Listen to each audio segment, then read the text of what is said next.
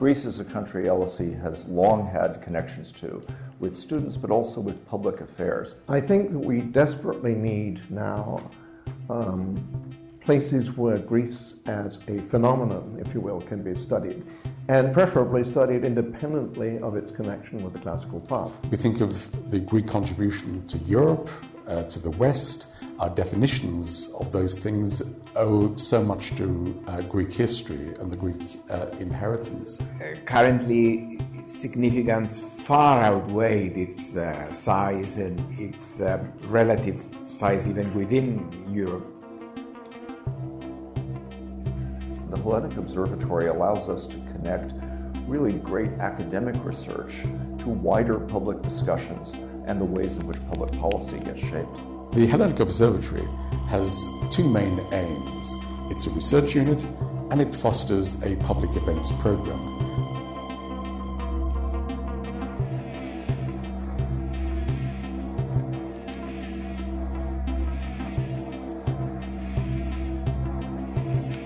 We're here at the LSE, so we focus very much on contemporary Greece from the perspective of the different social sciences.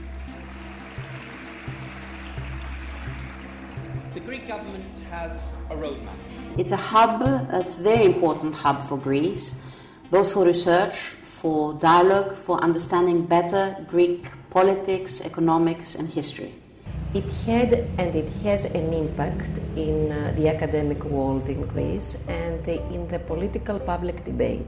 And more importantly, it's a forum of exchange for younger scholars and for Europeans who want to learn about Greece. Greece is at the crossroads of three continents, and actually the interaction between the three civilizations is, in my view, what produced the greatness of Greece. Now, is it an important country to study? Well, for those of us who come from there ethnically, it's the most important country to study. We are seeking to serve three audiences. One, of course, is the academic community here at the LSE, to connect Greece to the interests of other scholars in different departments. Another is the diasporic community of Greece and Cyprus here in the UK, which has been very supportive of our activities. But we also naturally wish to speak to colleagues in Greece. The Hellenic Observatory can play a more influential role in what we need in Greece, and this is the rational thinking and the rational argumentation. So we can link the British spirit with the Greek spirit. I think the Hellenic Observatory should have a positive role in analyzing in depth the problems that we have faced so far, and also from a distance. The debates, the discussions, the policy papers and so on that have been taking place or produced by the Observatory are very important, and I know that a lot of the decision makers in Greece they take this material very, very seriously. For policymakers especially, history matters. If we don't learn from the past, we cannot influence the future. It has played a positive role so far in analyzing critical issues for the Greek economy and society and the political system. So I think it has a bright future. In more recent times, of course, Greece has gone global in the sense of the debt crisis and its rescue by the European Union. The problems that Greece has faced before everyone else in the Eurozone were problems that those who founded the principles for the European Union and the institutions just didn't think about them. They didn't have any ways of dealing with them. And therefore Greece has become a case to study on how do we deal with this kind of problem within a monetary union. There must be a focus, particularly during this time of crisis, a focus on the future of Euro and the future of Euro area. This is important for Greece, for Great Britain and for Europe as a whole. It's an opportunity for us, therefore, to grow further, to fulfill a bigger mission. And the bigger purpose of the observatory is to not only enhance the international understanding of Greece as it is today, but also to engage and connect with our academic peers within Greece to collaborate on research projects which see Greece as a case of something bigger, Greece as part of a comparison with other nations, with the European Union, etc. My vision of LSE is that we're the most global research-intensive university in the world, and that means we connect research to public issues everywhere. Globalization is reshaping societies all over. It's creating challenges, it's offering opportunities, and the Hellenic Observatory helps us crystallize how that process works in Greece.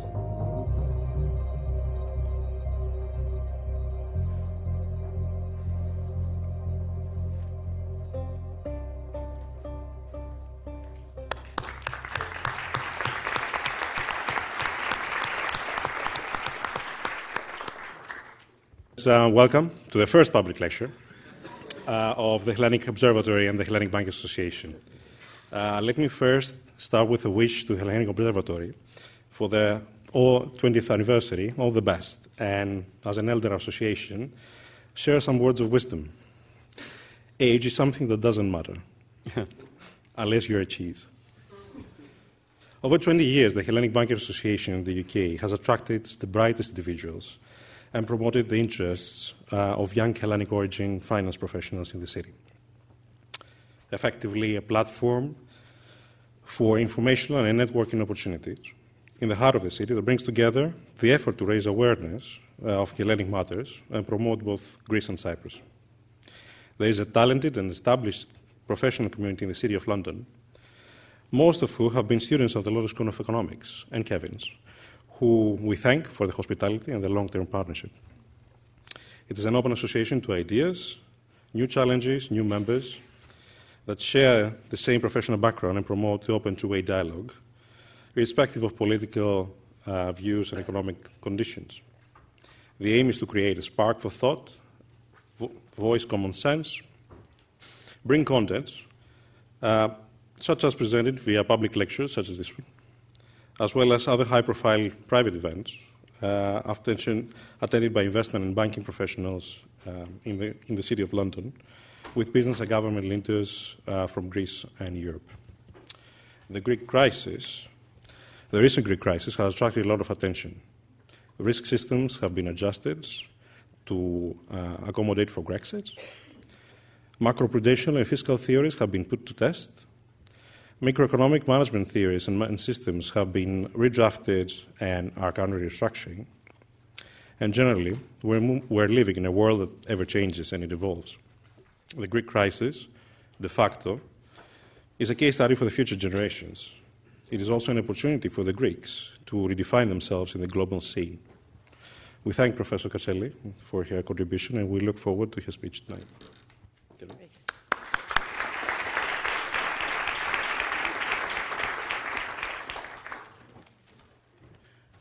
Well, thank you. Let me give you our warm welcome from the Hellenic Observatory.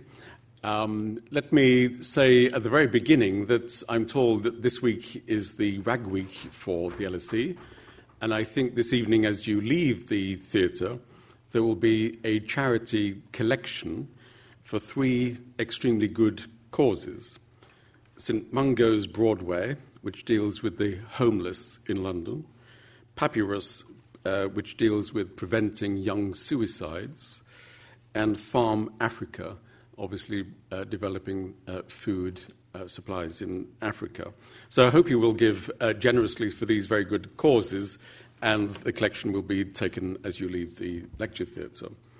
But let me say that we're very pleased to be holding this lecture again with the Hellenic Bankers Association, and I thank Antonis Ntatzopoulos for his words of welcome. As you've seen in our new video, this year is the 20th anniversary of the Hellenic Observatory, and we plan a full programme of public events in Greece, in Cyprus, and here in London. And you'll be able to get information about those events from our website. Tonight, we're delighted to start our program of events, our first major event of 2016, with our lecture by Professor Katseli. Now, Professor Katseli will be known to some of you as the chair of the National Bank of Greece and as chair of the Hellenic Bankers Association in Greece. Others of you will know that she has served as a minister in the PASOK government 2009. Indeed, for 5 years, she also served as a member of parliament. Professor Katseli has had a very impressive career, a very varied career.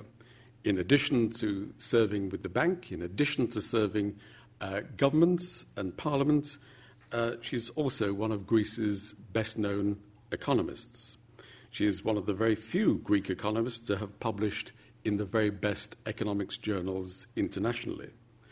She obtained her PhD in international development economics from Princeton University. She's taught at Yale University. Indeed, she was awarded the best young professor at Yale. In fact, she's received many international awards and prizes. She's been both an academic analyst. She's one of the very few Greeks who can command the international profile with her comments and analysis. And she's a practitioner, as I've indicated. She's also been a practitioner internationally with the OECD and chairing various international committees.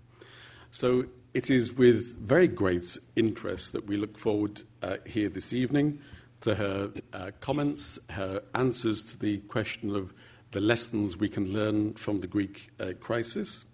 Her combination of academic insight and practitioner experience is exceptional. She's ideally suited to address this question.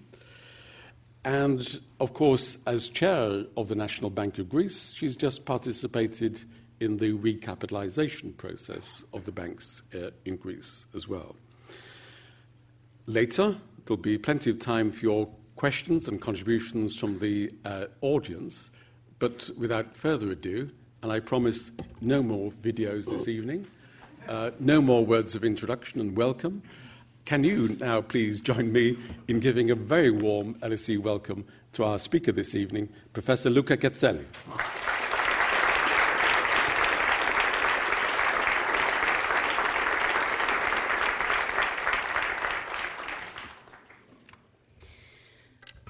Well, good evening. Thank you so much for being here. And it's a great pleasure to actually join you all in celebrating the Observatory's 20th anniversary. We have all profited from its contributions, and we hope we will profit from them for many years to come. And I would like also to thank the Hellenic Bankers Association for hosting this lecture. Now, the Greek crisis, as you probably know, erupted in 2009, and it's still continuing. So it was very difficult for me to step back and look at it and try and draw some of the lessons that would be useful for a non-Greek audience. And seeing that many of you are non-Greeks in the audience, I think it might be important, first of all, to start by giving a very brief chronicle of the crisis, just the dates and what happened, and then step back and draw your attention to what I consider 5 important lessons for the future. Because the Greek crisis will be studied, as has already been said, by many policy analysts, by experts, by academics. There will be many PhD theses written on the Greek crisis, whether on the origins of the crisis and how did we end up into such a mess, or whether the cure was an effective cure, and whether the cure was more toxic than the disease itself.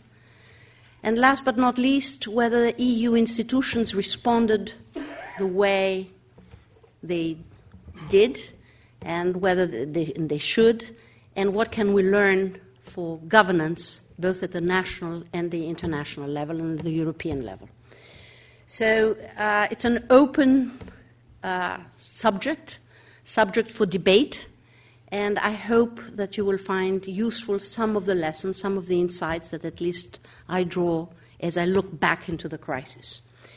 So let me just summarize, go through the three phases of the crisis very fast, just to remind you of some facts before I go into the first lesson.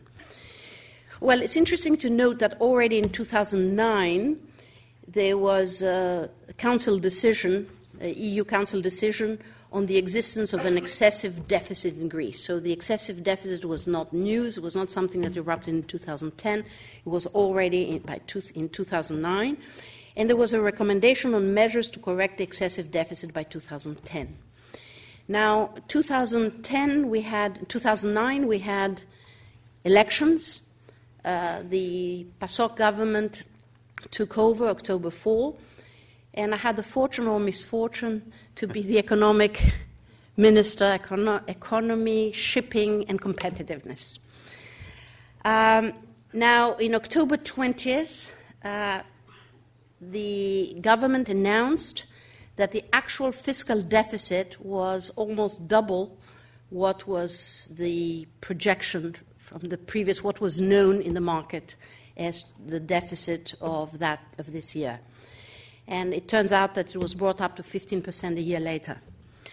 Now, starting October 20th, between October and December, you had a series of downgrading episodes by the Fitch, Standard & Poor's, and Moody's, altogether.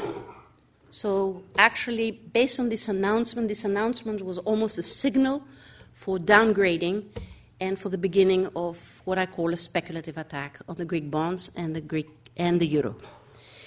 Now, by April 28th, the Greek-German 10-year debt yield spread surpassed 1,000 basis points, and this brought us into the May 3rd, 2010 first MOU, since Greece could not borrow from international markets at affordable rates. So the first kind of thing to notice is that over a very short period of time, markets reacted very strongly. The information was there. The energy was building. It's like an earthquake. The energy was building for a long time, but it erupted between October and December and basically culminated by April. Now, the beginning of the kind of May 2010 up to 2011, the first MOU was being implemented. We'll come back to that. The second important date is October 26, 2011, when at the Euro Summit there is a first mention of a PSI agreement, of the private sector involvement. In other words, the possibility that there might be a restructuring of private debt held by private investors. And private investors were asked to accept to write off 54% approximately of the face value of Greek governmental bonds they were holding. Now, it's important to note that in the first, and there is a lot of controversy about it, that when the first MOU was signed in May, there was no discussion about a possible debt restructuring. We'll come back to that. The issue of the PSI, and discussions about PSI started in 2011, but as you can see, its completion took 2 years, and it was only in June 23rd of 2013 that you've had the first successful completion of the first recap. Now, this was a voluntary write-off. In March, therefore, you had the first recapitalization of the Greek banking system, the first strategic assessment of the banking sector, which identified 4 core banks as viable based on regulatory criteria, with the capital needs that are quoted there. June 17, 2012, we had elections. A coalition government was formed under Mr. Samaras. And we had, in June, the successful completion of the first recap with the HFSF is the Hellenic Financial Stability Fund contributing to the recapitalization for the 4 banks, another approximately 29 billion. And this led us, however, to the second recapitalization a year later, in April 2014. Again, new capital needs of about 6 billion euros. The recap was utterly financed by private sector and by private shareholders with no contribution of the HFSF. And by May 2014, Greece's position was slowly starting improving with an upgrade from Fitch from B- to B. Now, this is a second, therefore, phase between 2011 and 2014, where you saw the implementation of the first MOU, the repercussions from the implementation, which we'll see in a moment, but also at the same time the recapitalization of the banks. Now, third period, the situation, as we'll see, on the real economy was becoming worse, and we will see what happened to unemployment, growth rates, etc. In January 2015, we had general elections. A small party, which was not part of the traditional parties, won on the promise of renegotiating the second MOU. The renegotiations lasted from beginning of January 2015 to June 2015. They almost reached an impasse.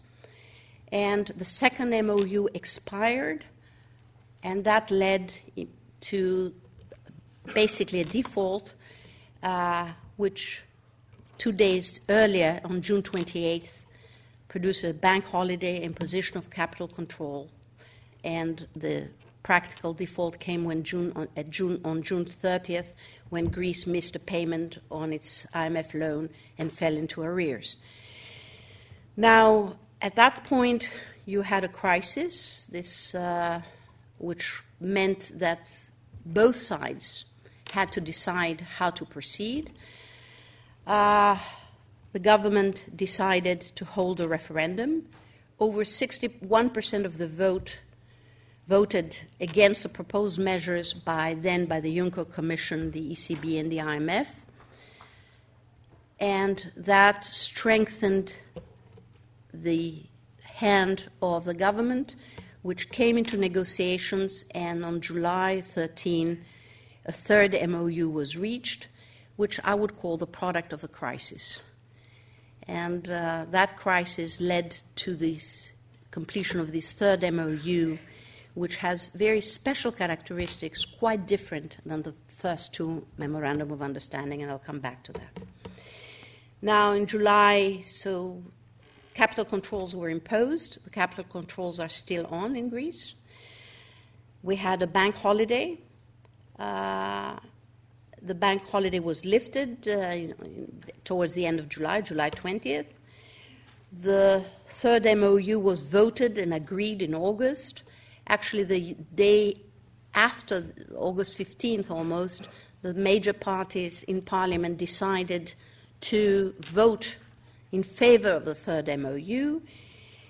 And once this was done, the government called for new elections, which, again, it won, and formed a new coalition government, which is now the present-day government in Greece.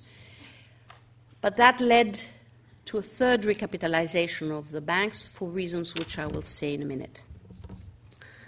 So over the past 2 months, 3 months actually, all of us at the banks had to deal with the recapitalization. All 4 systemic banks went out in the market to raise funds. It was successfully completed.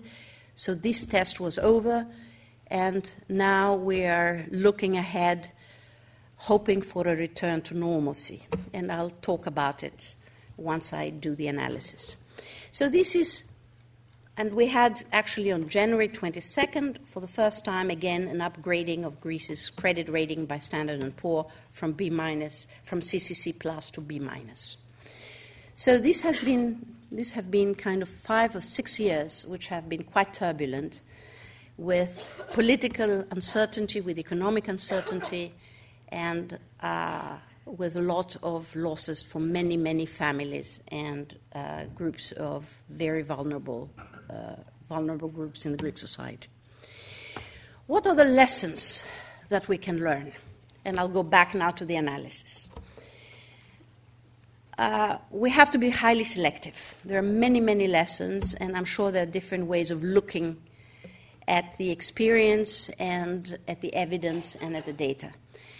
But I chose to focus on these 5, which I consider crucial as lessons for the future.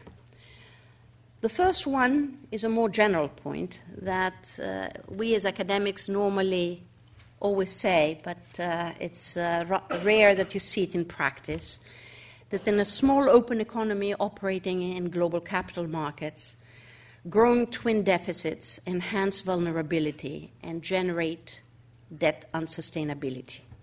And this is a lesson that you better watch out what happens to your deficit and your current account, your external balance and your internal balance. And when we talk about twin deficits, you really need to be careful as a policymaker to contain them. The second lesson that I'll come into it has to do with the way that both EU institutions but Greek governments responded to this crisis, which was a systemic debt crisis.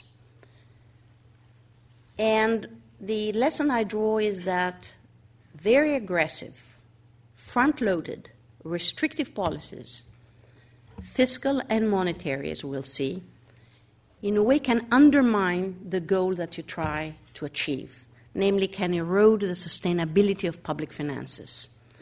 That how much austerity you impose is extremely important and crucial, and it's very important that it does not destabilize the public finances and the debt situation, as it did in Greece. The third lesson is that the choice in sequencing of accompanying structural reforms is critical. We talk a lot about structural reforms. There are many who say that Greece did not implement structural reforms the way they did.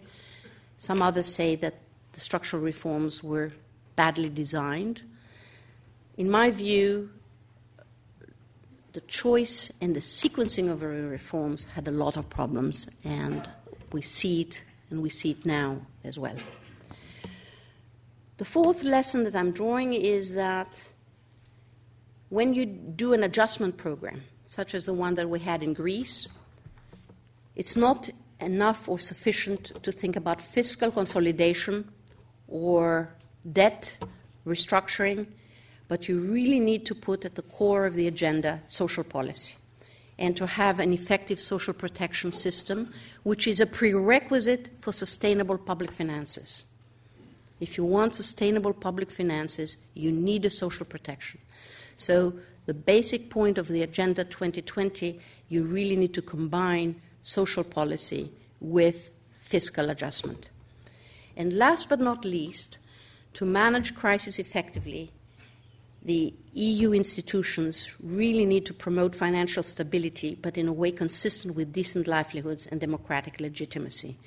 And if we're going to think forward about Europe and the future of Europe, we really need to rethink the Growth and Stability Pact in conjunction with democratic legitimacy and what it implies for politics in our member states. So let me briefly go and substantiate kind of each of the points and each of the lessons that I've drawn so far. Going to the first lesson, that in a way, in a small open economy, growing twin deficits enhance vulnerability and generate debt unsustainability. Well, Greece had allowed itself to become vulnerable. And the main factor behind in my view, the main cause of the crisis is this competitiveness gap, which actually is the main problem, which is a persistent problem since the early 90s, if not earlier. It deteriorated in 2008, 2009, but the fact is that the growth model that Greece adopted following the Second World War was one where investment was primarily in the non-tradable sector, in construction activities. Most notably, consumption rose fast, but there was much less attention on the productive restructuring, on the expansion of the productive base, on competitiveness in world markets. And you can see that if you look at the trade balance, if you look at the current account balance, if you look at the competitiveness gap. This is an indicator which shows both that this has been a permanent feature of the Greek economy since the 90s. It's an indicator of how much Greek exports underperform relative to what would be expected for a country of its size and the distance between itself and each of its partners.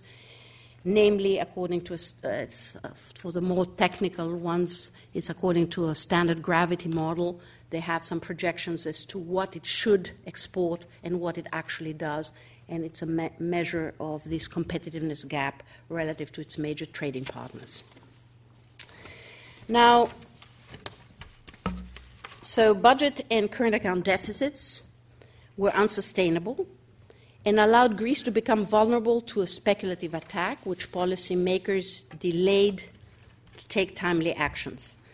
Now, when we see the figures, and we'll see it in a minute, you'll see that external debt rose rapidly after 1998, especially following Greece's entry into the Eurozone in 2002.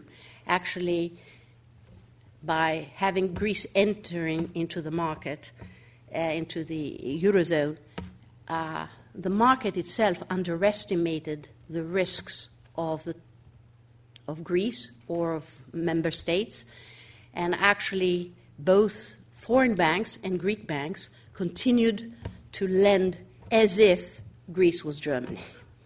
So you had, you can see in this graph, I don't know if I have, you'll see the deficit is the purple line, starting from 2000, a big deterioration of the general government deficit. This is the purple line. And you see around the same time kind of rapid increases in both general government debt and the external debt of Greece. So you had, these are kind of features of the twin deficits that I've been talking about. Now, this prompted the markets, and we have evidence right now that already in 2007, people were taking open positions against a possible default. Allow me to say something which was a personal note. In 2007, I was in Parliament. I got a call from two fund managers. It was not yet known that the deficit would be at that level. And I was asked by them how many bonds did the ECB hold, Greek bonds, and if I thought there was a risk for the euro. It was 2007, 2 years prior to the crisis. They were already taking positions against Greek bonds, and at the same time they were covering themselves through CDSs. So the speculative attack came as soon as the signal was given, and by the end of 2009, first quarter of 2010, actually spreads rose, as I said before. So the speculative attack against the Greek sovereign bonds erupted between December 2009 and April 2010, making it impossible for Greece to enter and raise funds in the international markets. Now, someone would ask, could something have been done then? Yes, it could have been done if the ECB had the mandate to intervene in secondary markets. The ECB did not have the mandate to intervene in secondary markets and stem the speculative attack. they couldn't, and actually new institutions such as the EFSF were created as a result of the Greek crisis. So speculators who had proceeded since 2007 to cover themselves against a possible default through purchases of CDSs unloaded Greek sovereign bonds. And you can see the spreads up to 2008. They were practically zero, and then you had sharp rises in the yields and the spreads, making it impossible for Greece to raise funds from the market. So, first lesson, watch out. Watch out the twin deficits and your competitiveness gap. Whether you are an emerging economy, whether you're Greece in the Eurozone, and being in a Eurozone does not mitigate that risk. Markets see it and take action. Let's go to the second lesson. How do we address a systemic crisis of that proportion? Well, what happened in terms of the EU institutions and the Greek governments? Well, the crisis was interpreted basically as a fiscal crisis. So you've had austerity measures and an economic adjustment program that was probably the most severe that it has happened. It certainly, the adjustment that took place has been unprecedented. Between 2009 and 2015, you had very large fiscal and current account rebalancing. You had the decline of the primary fiscal balance of approximately 10%. The primary fiscal balance is when you take out interest rate payments, and the current account balance of about 13%. And I have at the lower part all of the other countries that underwent an economic adjustment program, and you can see that Greece achieved the fastest and most intense fiscal correction and adjustment among all these countries, with an improvement of the fiscal balance of approximately 17% of GDP. Well, that fiscal consolidation, which was front-loaded, in an economy which is primarily consisting of very small firms, had major repercussions on the level of economic activity, on unemployment, and on living standards. In fact, the repercussions were even more severe because at the same time you had a dramatic reduction of liquidity in the real economy. We went from positive extension of credit of about 25% to negative, and the liquidity squeeze continued throughout this period. So what would you expect to happen? Well, we see it's a classic example of where you see the repercussions of such a severe front-loaded adjustment program where both fiscal policy and monetary policy become very, very contractionary. Real GDP growth fell. Greece lost 25% of its GDP, a fifth of its GDP, in a very, very short period of time. Why were these results so... because we had many debates with the Troika about the repercussions of that program. And the structure of the economy matters. When you have small firms like the Greek economy does, basically they survive if they cover fixed costs plus a markup. The moment the demand falls below a given level, they all shut down. So we had 250,000 firms closing down in less than 5 years, which is something that in the negotiations, the Troika had a Northern European model in its head, that you would have large firms whose profitability would go up and down so that they would adjust, and they would have prices adjusting as well. Well, prices in Greece, as we will see in a minute, did not adjust wages were cut, but prices were not adjusting. Why? Because when you have such a structure in the Greek economy, small companies try and keep their prices up as much as they can before they close down. So there was no price adjustment. The adjustment came through closures of firms as opposed to price adjustment. At the same time, in each, as we will see, in each of the sectors you have competition policy is weak. You have 2 or 3 or large firms having more than 60 and 70% of market shares. So you did not see a reduction in prices, but a reduction in real incomes. Well, the recessionary impact of fiscal consolidation increased the gross public debt to GDP ratio by 48 percentage points of GDP. The debt to GDP ratio, the whole objective of the exercise was to mitigate and to address debt, the debt overhang. Well, the debt to GDP ratio was about 120% in 2009. It's now, today, about 200%. Because the GDP has been, the denominator has been shrinking, short-term debt has increased, so the debt to GDP ratio has deteriorated. And so you've had a negative repercussion as a result.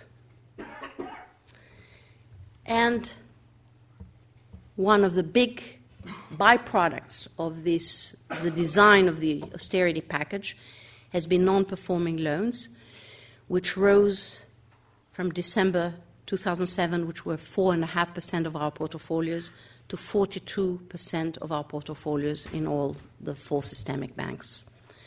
Now, why is that? And why do I link this to the second lesson?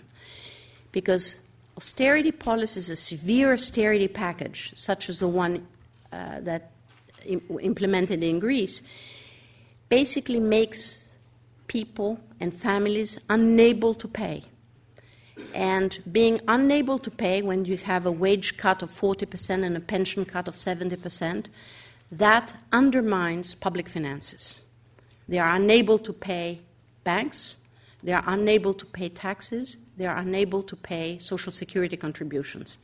And one of the reasons that we have pension reform once again being discussed today is exactly a consequence of the way the package was implemented. The fact that social security contributions have been going down and down and down as firms have closed and also people cannot pay and employers cannot pay their social security contributions. Okay. Third lesson.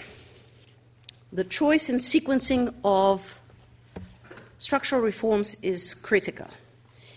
I have a histogram here. It's actually, in academic circles, we normally say that, okay, we need fiscal consolidation, but we need at the same time to do structural reforms, and these would be pro-growth. And if only Greece could have implemented the structural reforms as effectively as it did its fiscal consolidation, the growth effects might have been different. Well, what's the international evidence on structural reforms? There is a very good paper which, for all of you, for those of you who are economists, I would ask you to read, by Babeczki and Campos in the Journal of Comparative Economics, saying, does reform work? An econometric survey of the reform growth puzzle. And they basically, what they look at the 46 papers, kind of with all the records on structural reforms and different types of reforms, and they see what is the international evidence on structural reforms, even those which are implemented very, very well on growth. Well, it turns out that they do not report significant and positive effects of reforms on growth. Reforms work on the efficacy of markets, but they are not pro-growth on average. Okay, there are differences. It's a normal distribution, but the mean of that histogram is around 0. So, in general, we would not expect structural reforms to have a short-run pro-growth effect. Now, in the case of Greece, you had a different problem, or a worse problem, that many of the reforms which were structural reforms, or called structural reforms, were anti-growth, not pro-growth. And they were fiscal measures in disguise. Let me give you an example.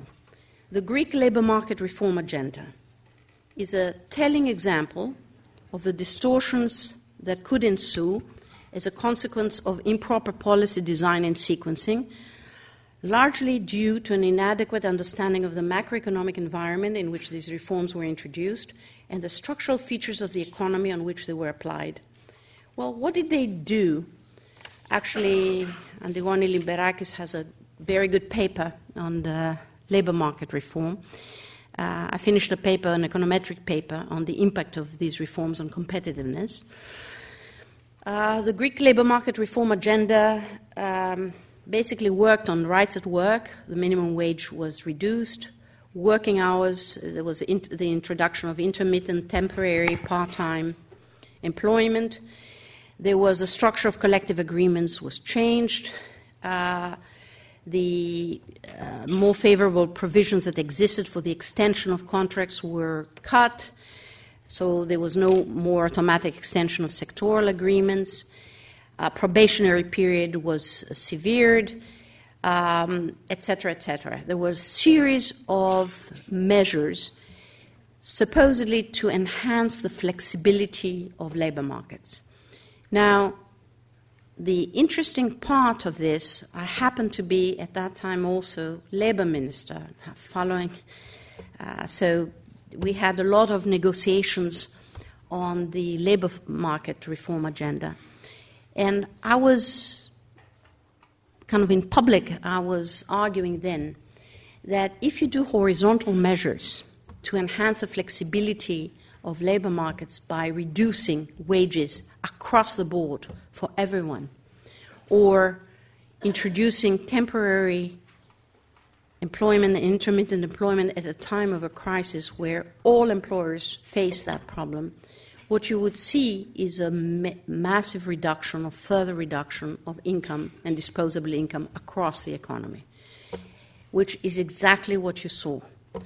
And at the same time, you did not have the positive effects which you would expect if you had a different configuration of firms, because as demand expectations and income expectations were very, very low, firms did not want to invest just purely because of the cost improvement.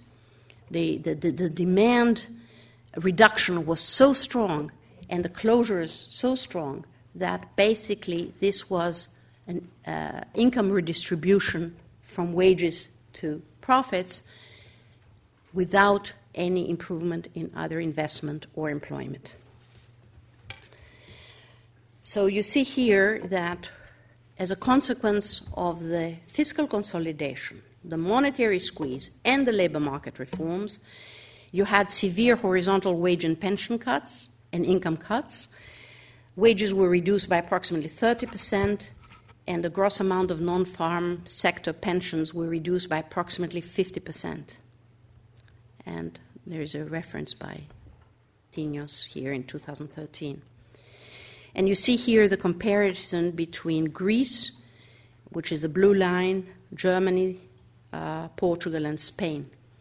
The adjustment that took place, the internal devaluation, if you want, in the Greek economy was enormous, to a large extent also due to the structural reforms. Also, the same can be said about government sector reforms. We need a government sector reform in Greece, but the government sector reform was associated with firings, to have dismissals. So this, again, had recessionary impact effect, as opposed to a restructuring or an administrative reform. So the ensuing recession and the adverse profitability have offset the potentially beneficiary impact of internal devaluation on employment, on private investment, and competitiveness. And we see here unemployment rising from 2009 to about 27% in recent years. Investment dropping by 11 percentage points, and this is the biggest problem we have. It used to be about 26% of GDP. It's now only 11% of GDP. Savings are negative. And competitiveness, very interesting. If you measure competitiveness, which you see in all reports, based on unit labor costs, there is an improvement in competitiveness, in price competitiveness, because wages fell relative to our partners. If you measure it, however, in terms of final prices, in fact, you've had a much smaller improvement in terms of final prices. You had a depreciation of the real exchange rate by only 6% since 2009. Why? Because at the same time you had tax increases and energy cost increases. So the choice, third lesson, is that how you structure structural reform. What we mean by structural reform is extremely important. How we sequencing is important.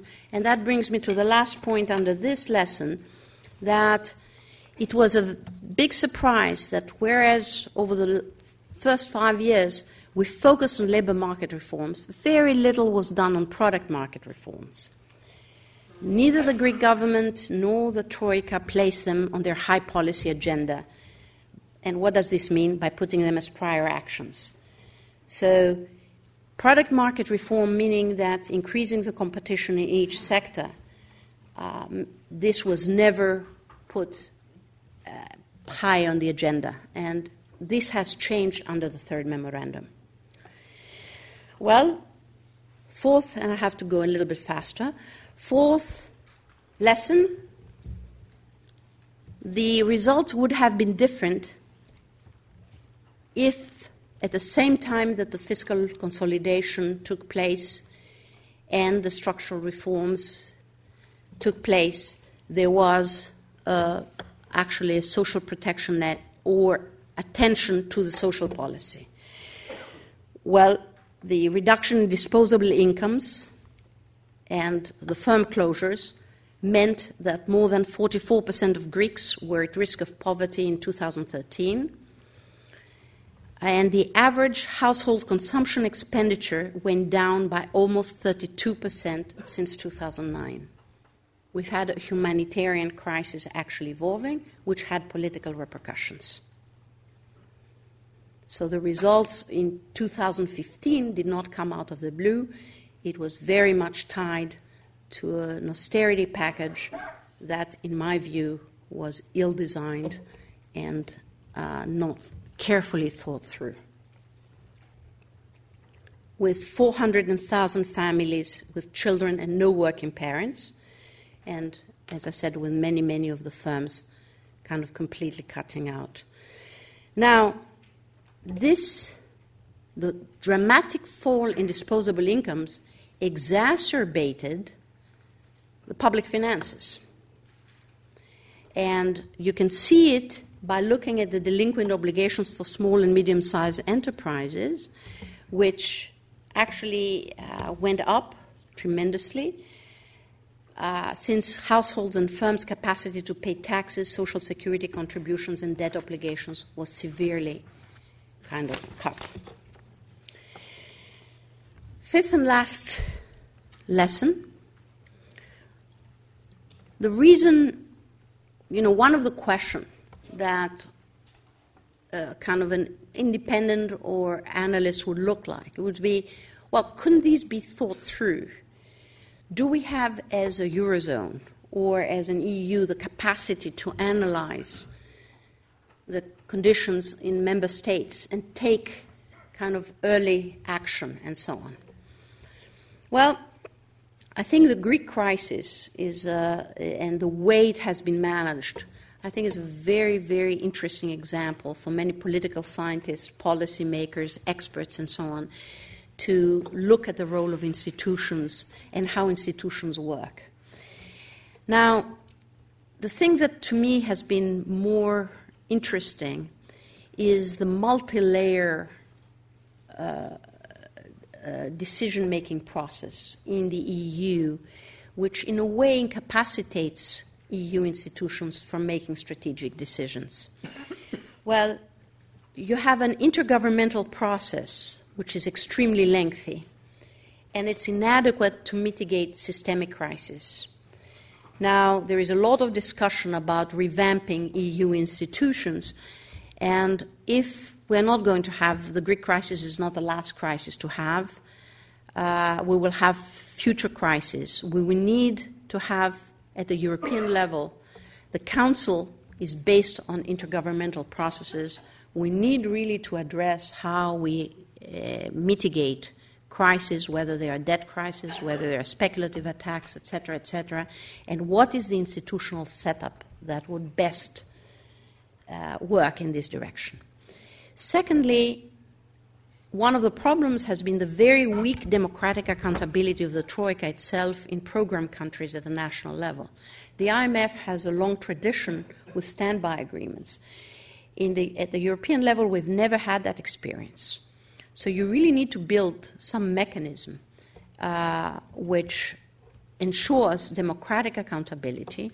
And to give you an example, it seems to me that one of the first things that needs to be done is any troika needs to be every 3 years change.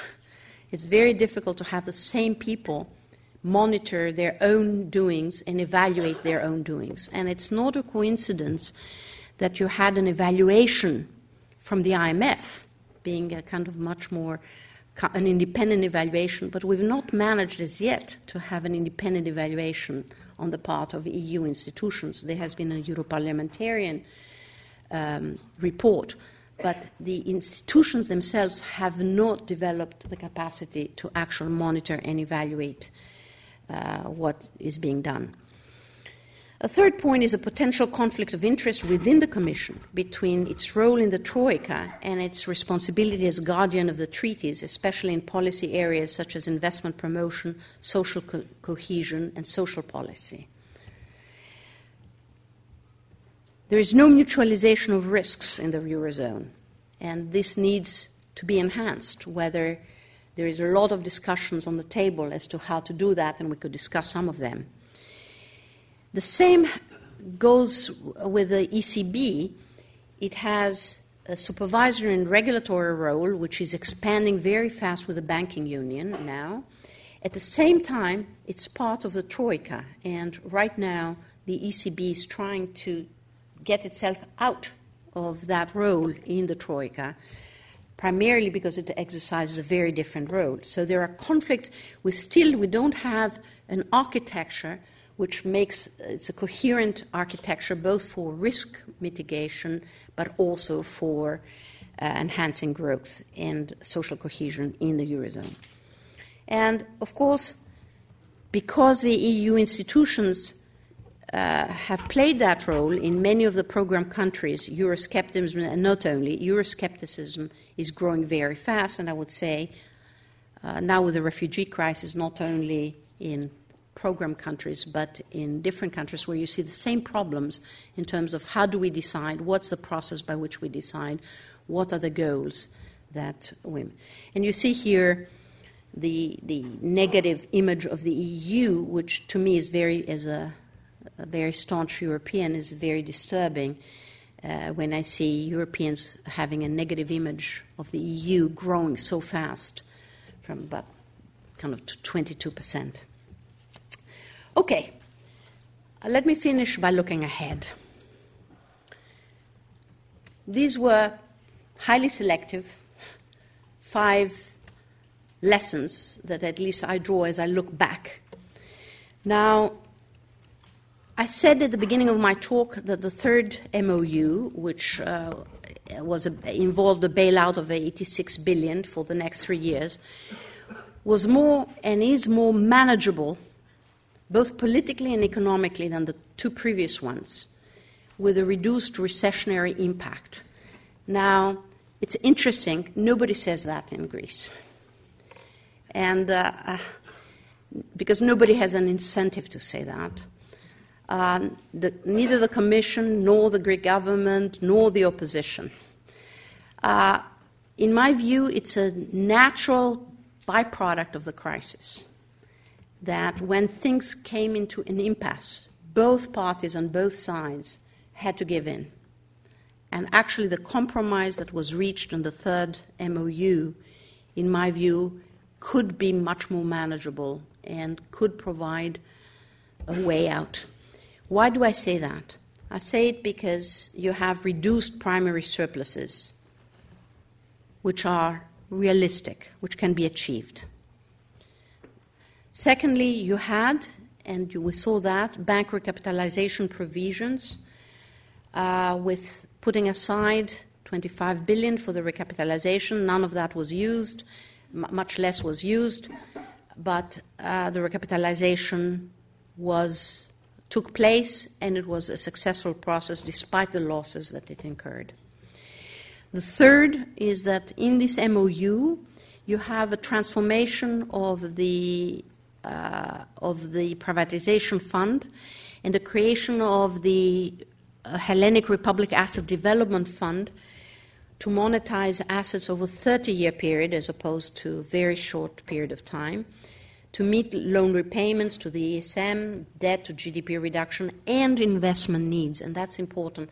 Allow me to say something that people don't realize.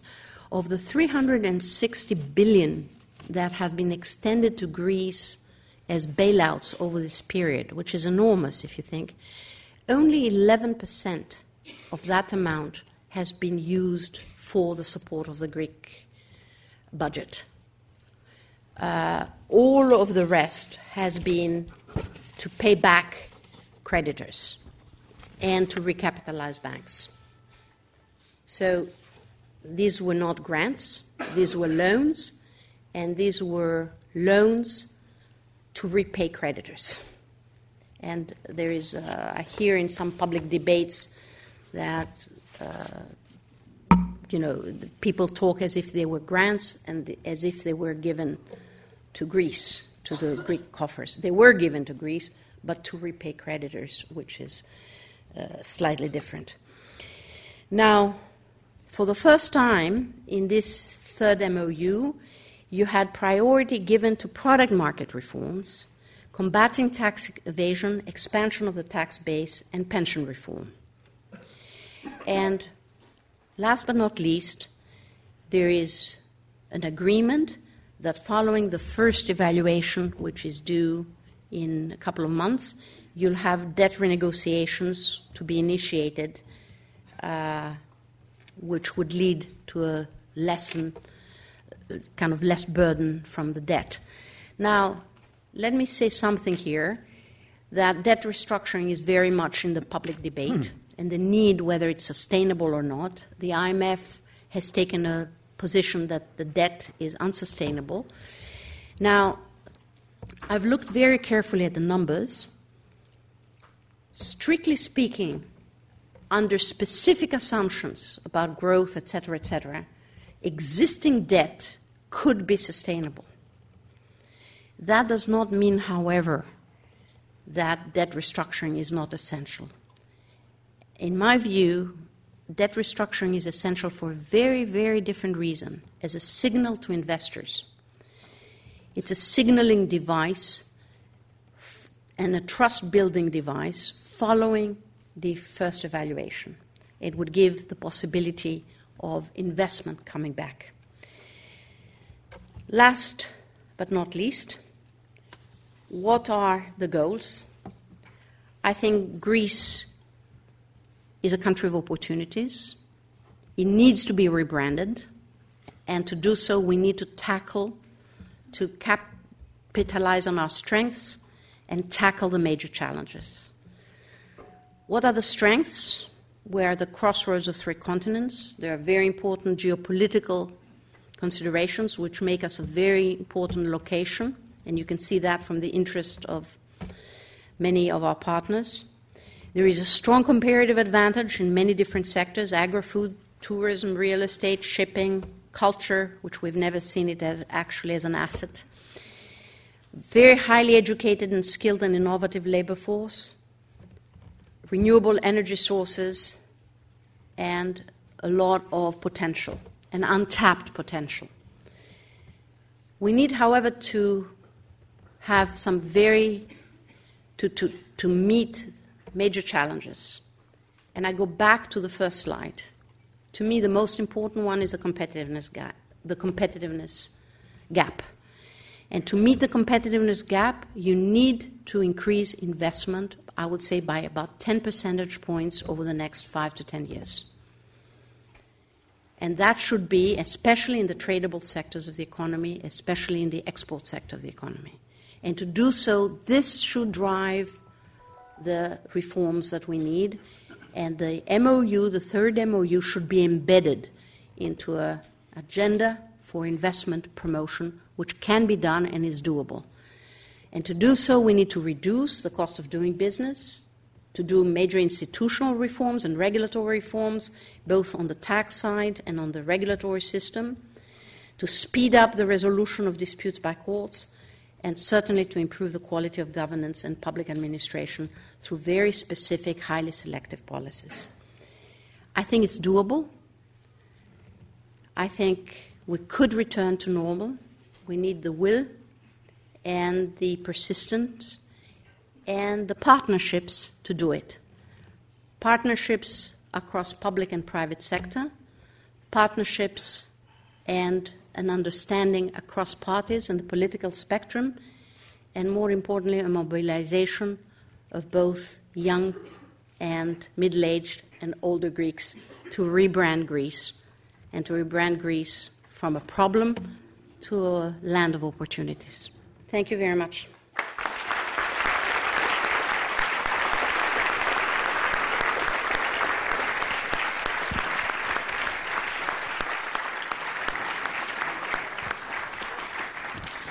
Before I sit down, let me put the light slide down and end up with a nice idea. We start February 1st as National Bank of Greece. The Act for Greece platform is a crowdfunding platform across the globe so that Greeks and foreigners from Australia to the US to the UK can actually tip and help projects across 7 thematic areas, from culture and cultural entrepreneurship to social economy and social entrepreneurship to health and social protection to environment, research and social and young entrepreneurship, and athletics. So I would urge you, February 1st at 12:30, to hook onto Act for Greece, because we are starting with 3 major projects. One for providing food to schools in Western Attica. Secondly, with provide health services to refugees and vulnerable groups in the eastern Aegean islands, and third, for the digitalization of the archives from 1821. Now, we are working, all of the major institutions, National Bank of Greece, the Onassis Foundation, the Latsis Foundation, the Boudasakis Foundation, the CSR Hellas, all of the companies which are in this network, and also the UNESCO. And we are joining forces to act for Greece.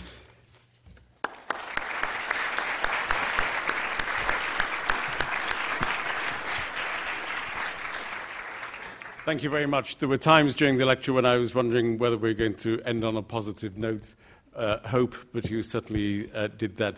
I'm going to take a group of questions. There are colleagues with microphones. Perhaps you could simply indicate with your hands and ask a question. No time for speeches. Quick question. We'll take the gentleman in the blue shirt in the middle here, please. Hello, Nick Theodoropoulos, Master in Comparative Politics. Congratulations for your speech. You mentioned that the third program is politically and economically more stable, but yes, but how can that be possible with a majority of 153 members of the parliament supporting the current government and with so many difficult measures to come? Thank you. Okay, thanks. Can we take the gentleman with his hand up here, please? Bernard Casey of LSE and one time of the Hellenic Observatory. You spent quite a lot of time talking about what one needs to do in such circumstances, what one should do. But the real question is, how did it happen in the first place? And what lessons can we learn about not letting things like this happen before? A lot of this being promoted by too much ambition on the part of European elites and on the part of those who failed and didn't want to see things which were very clear before their eyes for quite a long time. Thank you. Can we take the gentleman at the very back, please? Two very brief questions. The first question is, George Soros recently said that there is no hope for Greece unless it goes back to the drachma. Have you ever considered this as an option all these years? The second question is, the country goes at the moment through quite bumpy periods with strikes and so forth. Could you give us, especially to the younger people in this audience, some arguments of hope? Why should somebody return to Greece, invest in Greece, and so forth in this environment of high taxation and all these challenges? Okay. There are lots of questions. Perhaps you could answer those three very quickly. Small questions. Okay. Well, first of all, the MOU was voted by most major political parties in Parliament in August. Now, the parties, and so far about 70 to 80% of the program has gone through, at least on the legal side, through Parliament. There are two major tests ahead: the pension reform and the fund, the new fund. In my view, despite the strikes, which are to be expected, I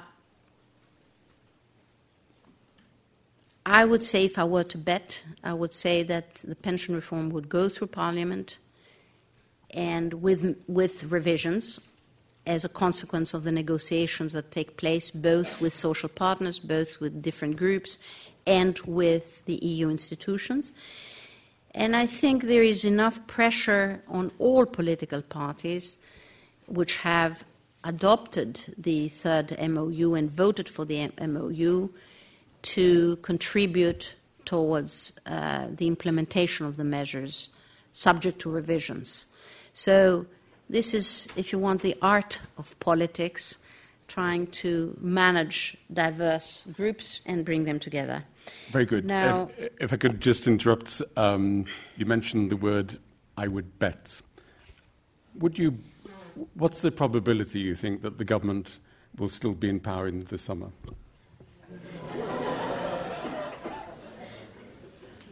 What is your bet? No, I don't see, actually. I think You're optimistic. I would be optimistic. Okay. Now I don't, about Mr. Soros. Actually, before coming here, I was at the Hard Talk at BBC and gave an interview. They asked me exactly the same thing, and I said I don't agree with Mr. Soros. Actually, it seems to me that given that being in the Eurozone with the whole cost of being in the Eurozone has already been borne by many, many groups, right now it would have been crazy to get out of the Eurozone, in my view. It doesn't make any sense on economic grounds. Especially at a time when you are still in the midst of a crisis or the crisis is evolving. Now, how did it happen? Why were European elites and what were the failures? Let me say that in 2007, we were in the opposition then, and actually I had a very interesting debate with an EU official at that time, very high level, I won't say his name, and basically presented the numbers where the general government deficit was actually at that time way above what was the official forecast. And there was no, on the part of the EU institution, there is a complacency that actually we should not rock the boat. And it comes up to the fifth lesson that I draw, that it's not enough to have a growth and stability program, which then we can change as we go along. There has to be a much more systematic monitoring and evaluation of what's going on, include in that issues having to do with competitiveness and the real economy and social protection, because I think one of the lessons is that fiscal policy itself and contractionary fiscal policy or monetary policy is not the whole thing. You have, as we saw in Greece, political repercussions if you don't integrate social policy and a social protection floor into whatever you're doing.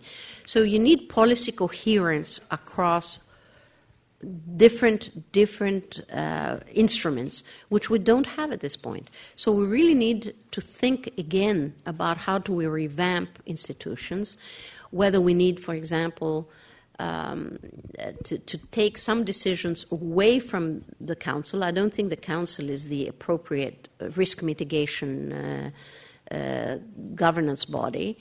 To have some automatic instruments to mutualize risks and rethink the governance apparatus. Okay. If we're very quick, we can have another round. I'll end my speech with arguments for hope. You did indeed. No, Isaac. Thank you. Isaac Karipidis, I'm a Greek correspondent in London.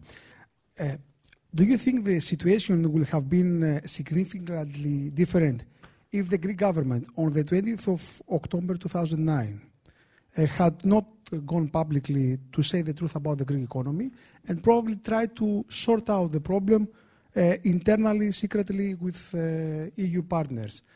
And you, Louka Katseli, did you know the truth about the Greek economy before you became member of the Greek government?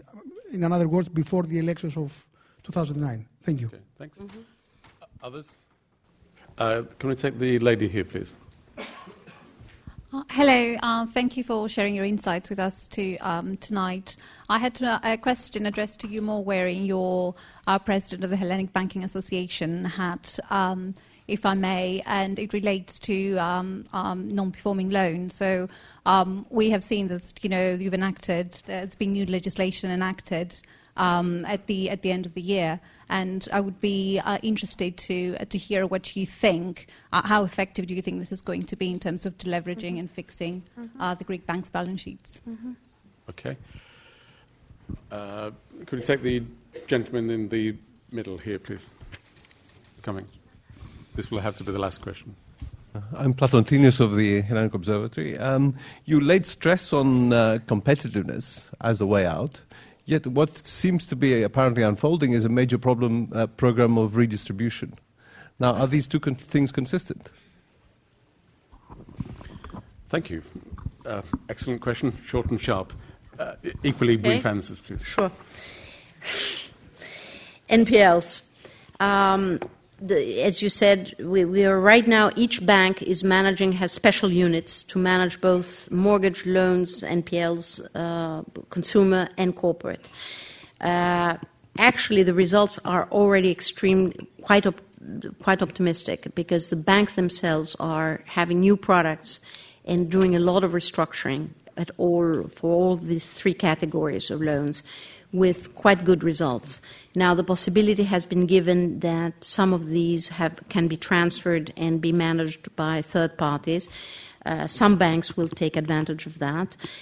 The difficulty will be on corporate loans, especially syndicated corporate loans, where we need and we are expecting actually a new framework for expediting the procedures because there are long delays in sorting out both the bank's priorities because each bank has its own priorities and also restructuring good and viable firms which are, however, over-indebted due to the... So major effort will be done on the corporate side, and we're changing also the bankruptcy law. So in my view, after June, you will see, because of the new regulatory framework, quite substantial improvements in this account. Now, on redistribution versus competitiveness, look, Danny Roderick, as you say, has done has had a very insightful paper on this, namely that competitiveness alone, you need both. You need to expand and restructure your tradable goods sector, but at the same time, you really need to worry about as resources are being drawn out of that sector and are moved, where are they moved and whether they are used effectively. So structural change needs to go together and redistribution to some extent needs to go together. At this point, I think the major challenge to me would be the competitiveness restructuring one so that you create more wealth. So between creating more wealth and redistributing wealth, at this point, at this juncture, I would put a higher weight on creating more wealth in a society which has gone through 6 years of deep recession. Now, and I'll finish with, I don't think it would have made any difference in October, even if the announcement was not made. As I tried to indicate, already markets followed Greece, and they make their own projections. And that's my first lesson, that you cannot hide the figures from market participants who are there and who have the possibility of speculating against your bonds or against the euro, etc., etc. So even if the announcement was not made, sooner or later the problem would have erupted. Now, did we know? Yes, absolutely we knew. Where I went wrong? I went wrong because I thought we had time to do a much more gradual adjustment. I was not expecting, as I said, we knew that it's like an earthquake. You knew that the energy was building, it was coming up. You don't know when the earthquake will come.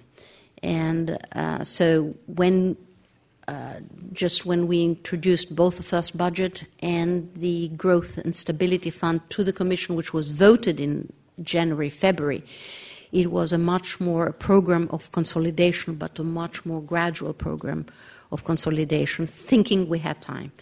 But basically it turned out that we did not have any time and then you could not raise any funding. So we had to go through the MOU process. Very good. We've finished on hope, and I'm going to remind you that on the 1st of February you can go online for Act for Greece. Exactly. The advertisement is behind me. Can I thank the Hellenic Bankers Association for the collaboration for this evening? And can I do our usual thing of commemorating this lecture at the LSE and providing our speaker, Louka Katseli, with this gift, which is a shield of the LSE. And the next time I come to your office, I hope to see it on your desk. But can you please thank me? Can you join me in thanking our speaker, Louka Katseli?